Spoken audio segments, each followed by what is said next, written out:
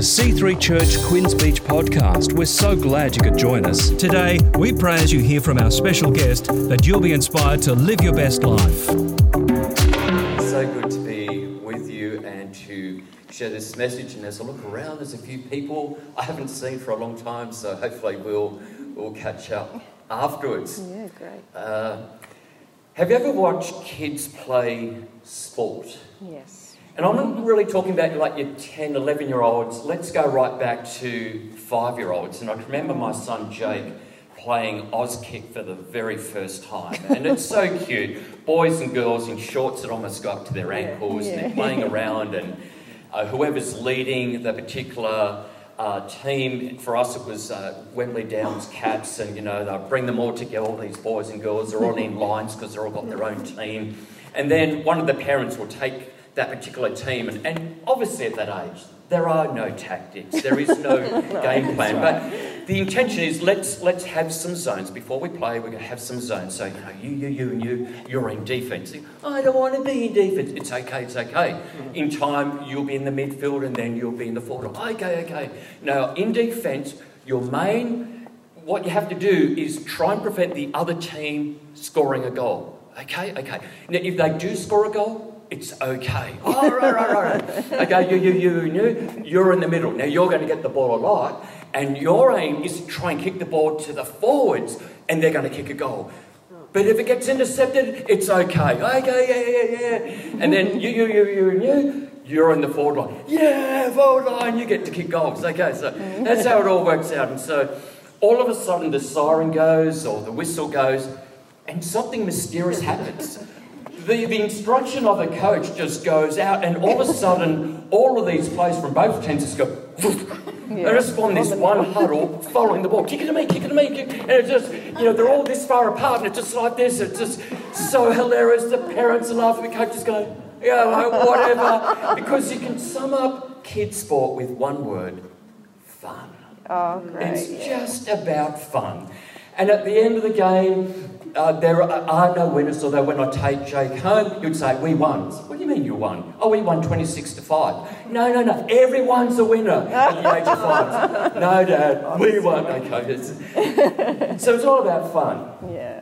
Unfortunately, that wasn't my first experience of team sport. Oh. I would have been about Jake's age, living in Sydney at the time, and it was soccer. I've never played soccer before, but I can't remember if I received an invitation from a friend, but anyhow, I joined the local soccer team. It was autumn, it was a Saturday morning. In the 60s, there was no Sunday sport. It was always on a Saturday. Yeah. I think that Sunday was seen as a Lord's Day or something mysterious like that. Anyhow, it was Saturday morning, and the best part about me playing soccer for the very first time was my dad was there to watch me. You might think, isn't that what dads do? Well, my dad had a challenge at that stage that I didn't know about.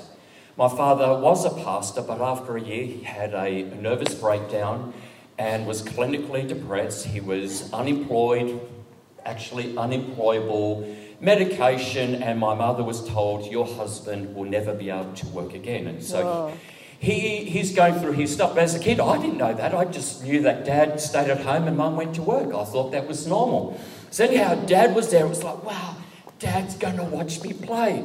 So anyhow, the same drill, no game plan, no strategy, zones and whatever. I don't remember what zone it was.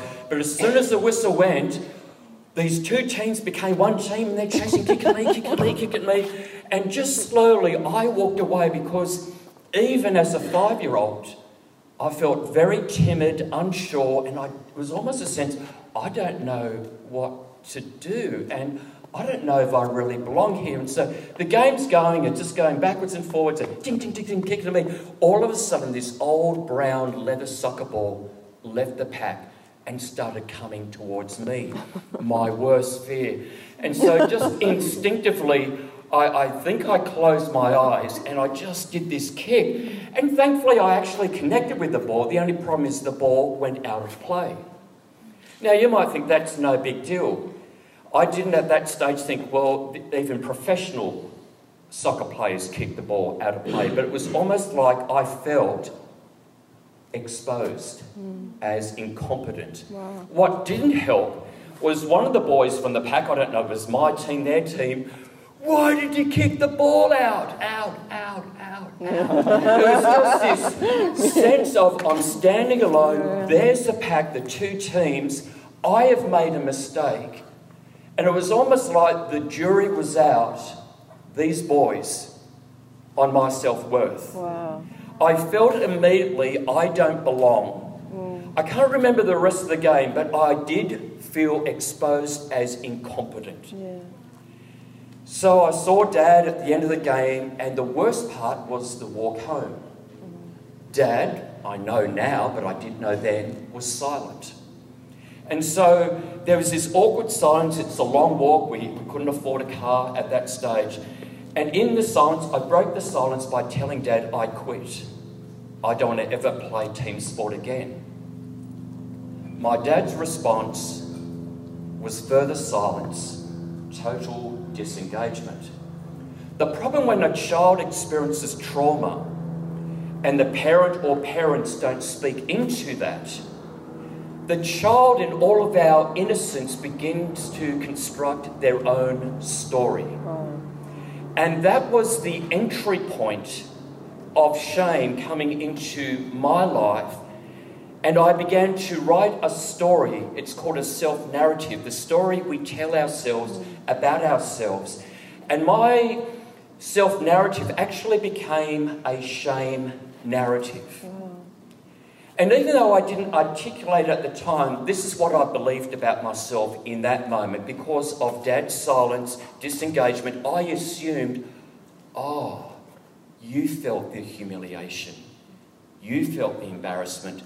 No challenge, no, hey, don't quit. I know what it's like to quit.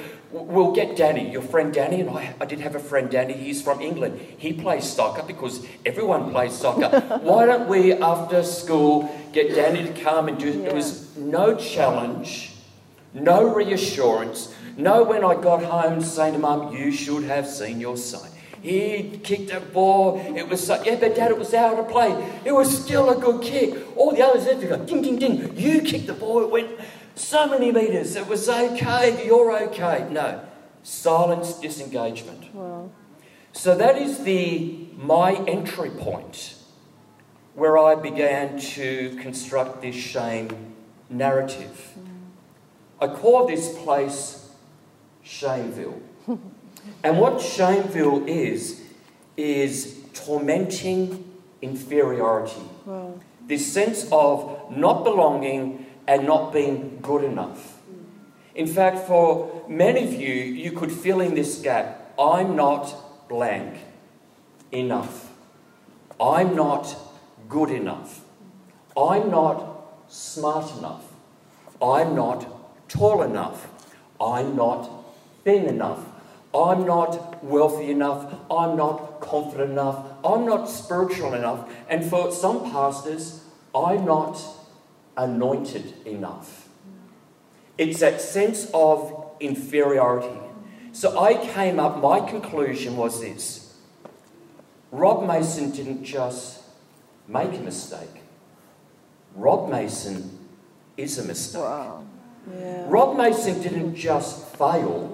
No, Rob Mason is a failure. Wow. Yeah. Rob Mason didn't just quit. No, Rob Mason is a quitter. That is shame. Yeah.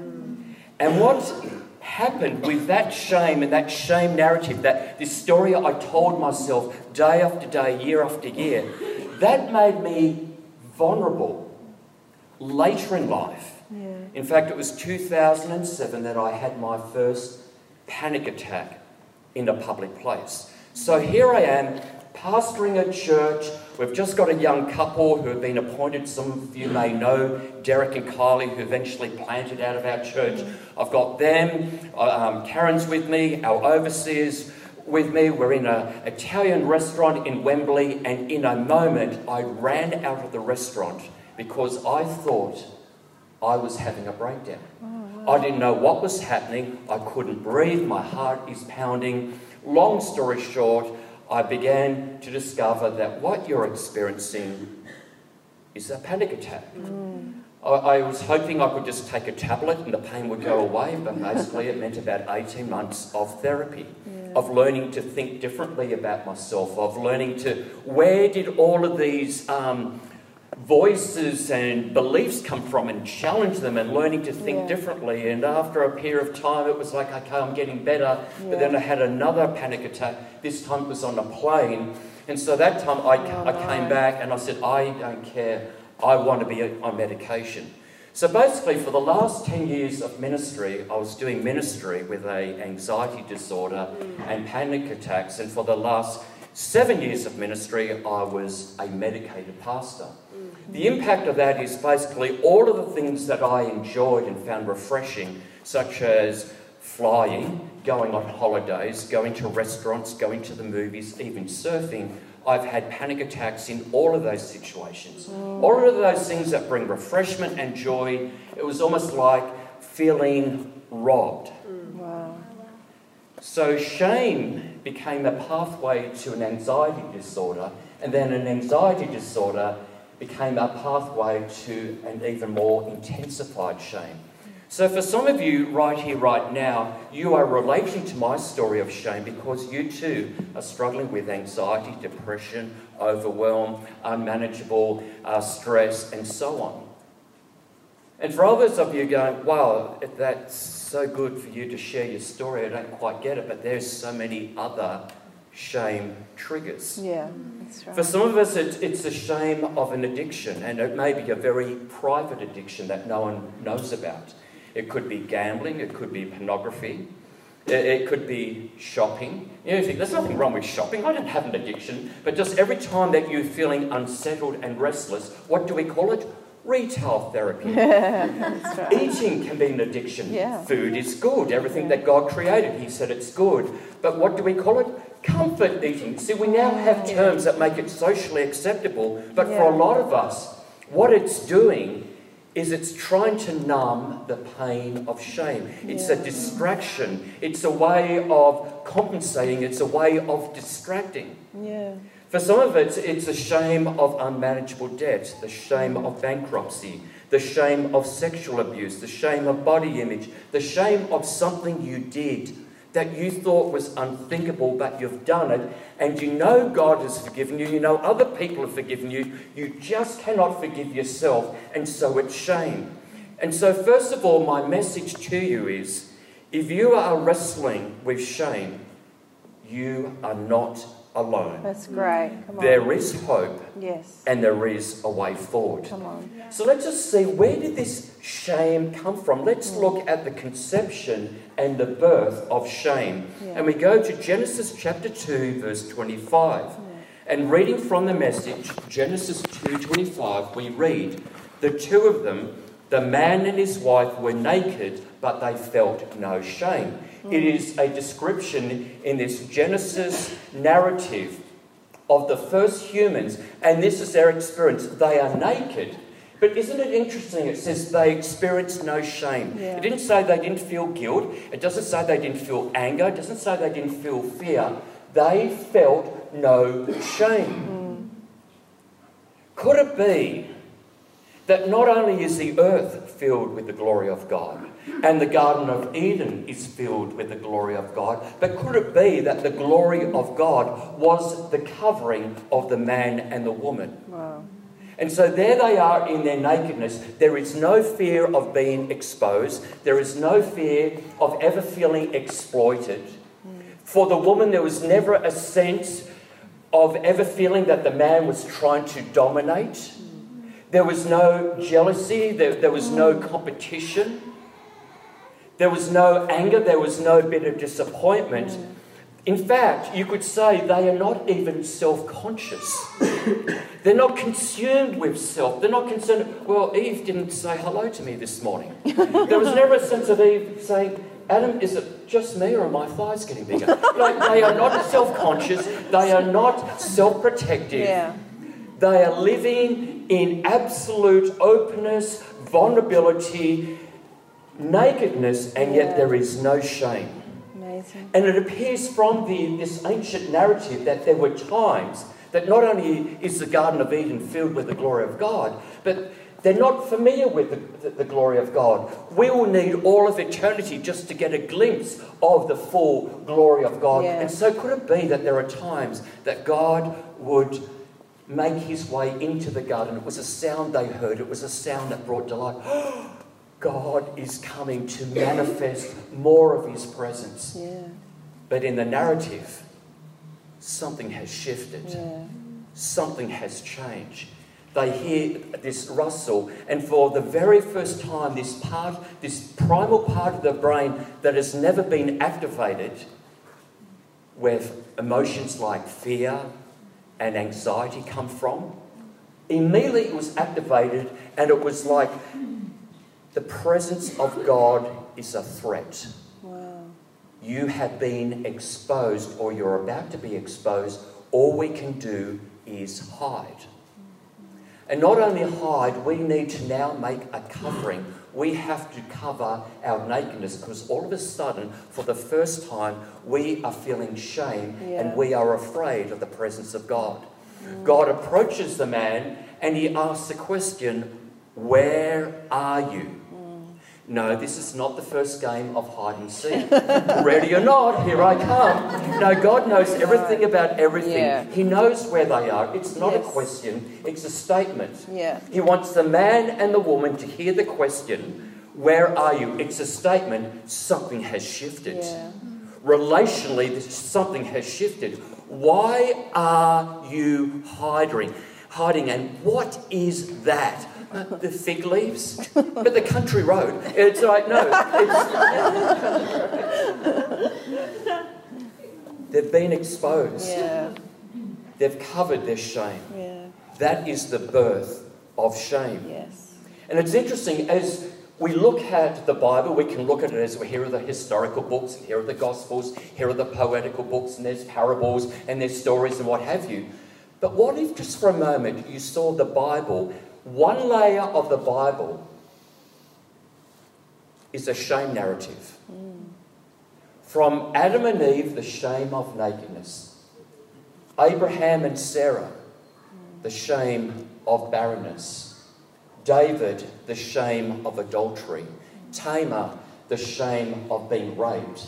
Israel, the shame of being a slave to the Egyptians, the Babylonians, and the Roman Empire. Bartimaeus, the shame of blindness and begging. And Judas, the shame of betrayal that led him to take his own life. Wouldn't it be interesting to see that the Bible is a narrative of shame? But in a moment we're going to discover there is a far more significant layer, and that is the Bible is also a narrative of grace. Come on. Yeah. So here's the deal. God is still asking the question that he asked Adam and Eve. Where are you? Why are you hiding? It's not a question from a very strict school principal or a judge or a policeman. Where are you? But it's the heart of the Father. Why are you hiding? Let's just take a moment and look at another description of the nature of shame. Shame is a parasite. Now, some of you have travelled, maybe it was holidays, maybe it was some sort of mission work, and you've been to some tropical area and you've come back home and you've had some abdominal issues, and we won't go into details how that impacts you. But basically, what it means is, sir, madam, you have a parasite. It's like, oh, gross. You've got this little gremlin on the inside. And so I want you to think of shame as a gremlin, as a parasite that has attached itself to you or is actually in you.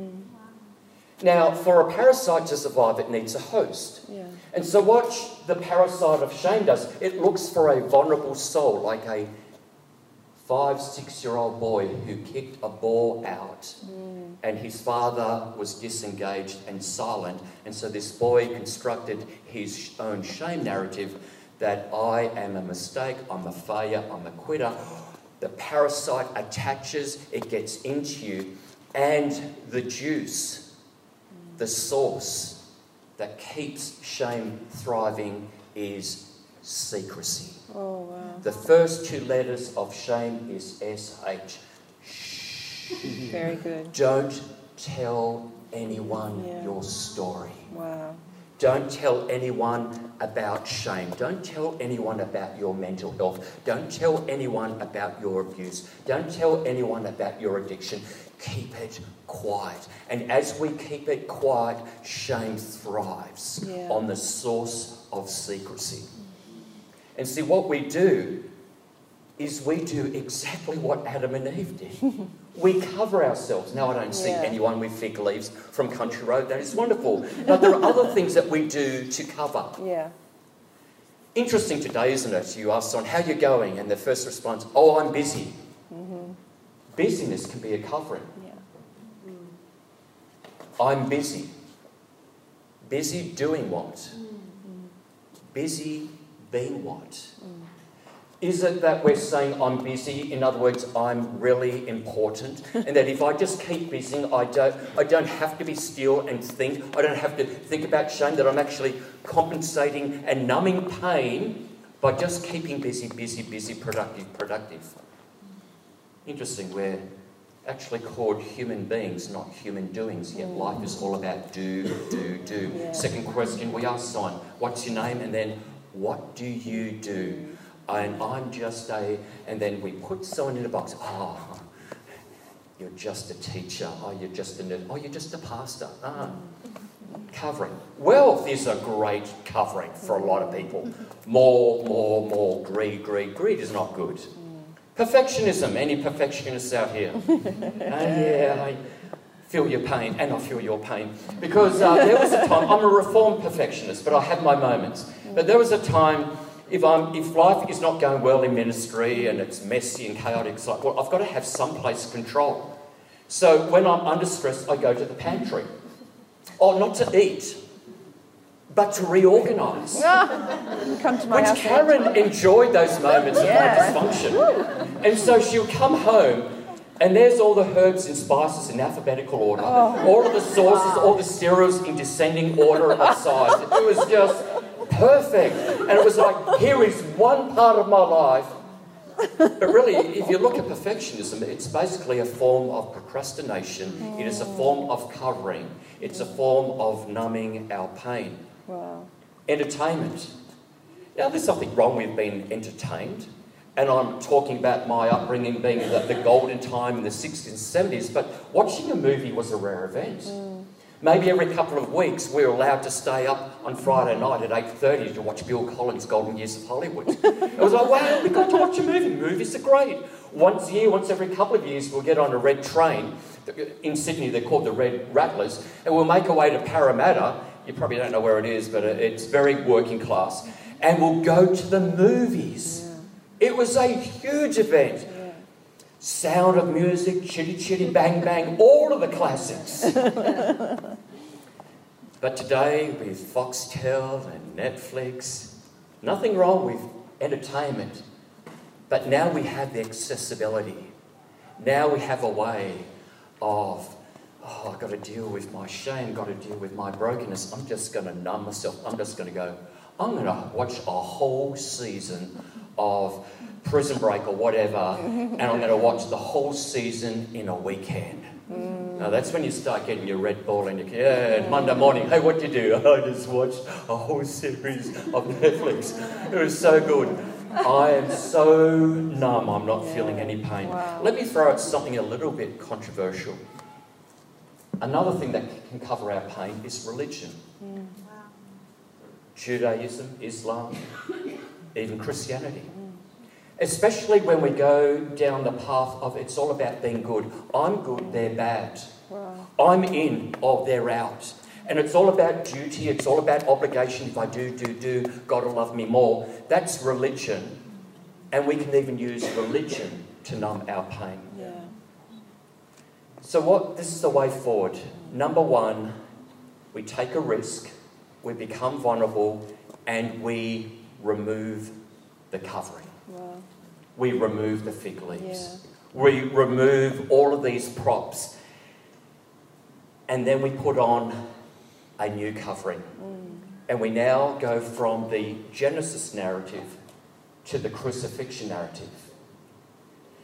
And it's interesting, we often think that the Romans came up with the crucifixion. They didn't. They just perfected it. They found a way of intensifying and prolonging the pain. But then they added another dimension to crucifixion: humiliation. Wow. So when we look at the interrogation of Jesus and the crucifixion of Jesus, we know that, number one, they spat at him. Wow. Have you ever had anyone spit at you?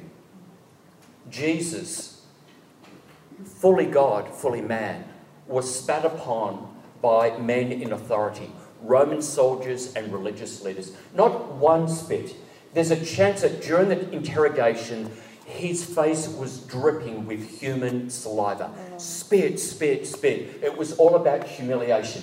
Then they would strike Jesus. They'll pull out some of his beard, slapping, slapping. Again, it's pain, but it's humiliation. Then they would take off his garment. He wouldn't go to a change room. In public, they would strip off his garment and put a fake robe on a fake king. Humiliation again. And then when he's on the cross, chances are he was either completely naked or maybe, just maybe, he had his undergarment on. Yet first century Jewish culture, it was all about modesty. And so it is still a very humiliating experience to be tortured for about 6 hours, dying in public, naked. But they didn't just stop there. What they also added was scorning. Wow. If you are the Son of God, save yourself. Oh, you can save others. You can't save yourself. You are a blasphemer. People spitting at the cross, cursing him, scorning him. So it's not just the physical pain. Yeah. It is the humiliation.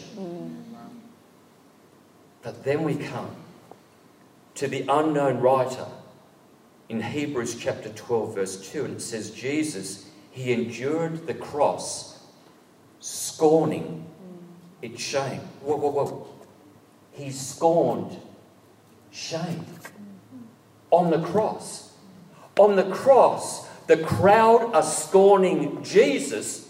To scorn, we don't probably use the word, it means to belittle, to disdain, to humiliate. And yet Jesus on the cross, he disdained shame. He humiliated shame. He belittled shame and said, "Shame off me." Yeah. I'm speaking to the spirit of shame and I am humiliating you. I am belittling you. And so here's the big picture. We know it's through the blood of Jesus, but let me say the same thing differently. Through the nakedness of Jesus, we have a covering in Jesus. Through his nakedness, enduring the cross, scorning its shame, he's saying, take off the garment, take off the fig leaves, take off that man-made temporary covering and allow me to cover you with me, with my righteousness. Wow. Don't get stuck in shame. Yeah. Shame doesn't have to have the last word. Yeah. Shame off you and grace on you. So good. Yeah. Shame off you, grace on you. Yeah. If I'm completely honest, and I will be, and some people, when I share this message, and I appreciate the encouragement, they say, "Oh, you are so courageous telling your story," and it's like, I appreciate that, but you see, when we, remember, shame's a parasite, vulnerable soul, secrecy. When we share our story, Shame cannot coexist with vulnerability and transparency. Wow. So I'm going to close in a couple of minutes of telling you where I am right here, right now. I am still vulnerable. I'm still vulnerable with anxiety and panic attacks. At the beginning of this year, having been out of ministry for a couple of years, I talked to Karen and I talked to my doctor and said, I think I'm ready to go off medication. It was like, well, give it a go. 1 month, 3 months, 5 months, 7 months. It was like, whoa, I'm no longer medicated. I haven't had a panic attack in, I can't remember when. We make our way to Sydney to surprise Emily. We knew her boyfriend was going to propose and she had no idea we were there, and there we were. You know, he proposed and they meet at a restaurant with some of their close friends. Oh, well, look at my ring. And then we just, out of nowhere, hello! And she broke down and cried. And then we had planned a family holiday. We're all going to Bali. This sense of the last time the four of us are going to be on this holiday. But the plan was, it was a great plan. I said, I'm going to go before you guys. I'm going to have 4 days on my own. I'm going to continue writing my book called Shame Off You, and I'm going to surf, and I'm going to maybe have 1 Corona, and then I'm going to surf more, and I'm just going to surf and read and have an amazing time. So I booked the taxi. An hour before the taxi arrives, maybe even half an hour, Karen walks in, hadn't been for a walk, and said, wow, you must be really excited. And in a moment, I broke down.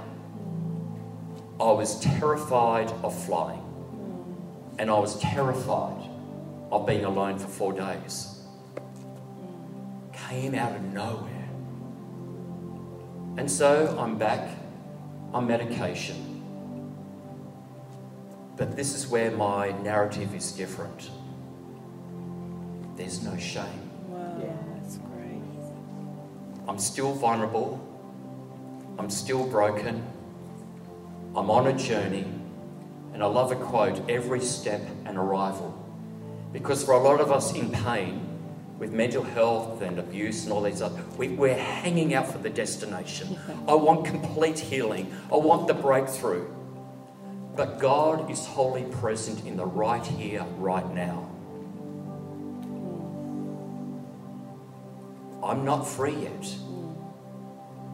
But then again, I am. Wow, that's so good. Because I'm covered. And wherever I go without any shame, I can tell my story. And I keep saying, shame off you, shame on you. Let's stand for a moment in the presence of Holy God, Holy Jesus, Holy Spirit. And on one level, this message relates to all of us. We all at times grapple with shame. But I'd like to invite those of you who know that you know that you know Holy Spirit is speaking to you. There's something happening on the inside. There's a wrestle. And I'm going to simply ask you to come forward and just stand along here as music is playing. And I want to say that this is a safe place. This is a sacred place. Yeah. And I'm going to stand here with you. So if you sense, wow, this message is for me, and I've been carrying shame for way too long, and I want it off. Maybe the trigger of shame might take months or years, but I can tell you from experience, if shame can get on you, it can also get off you very, very quickly. Very, very supernaturally. So come to the front and join me for those who want shame off you. Thank you. Thank you.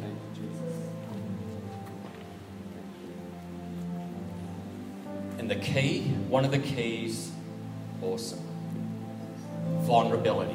Yeah. But with vulnerability and transparency, right now you're already breaking the power of shame. You are going public. You don't have to tell me or tell anyone the details of your shame trigger.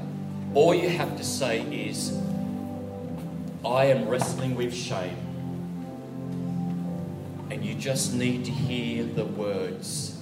They're not my words. The words of the Father who said, where are you? Is now saying, shame off you. No more hiding.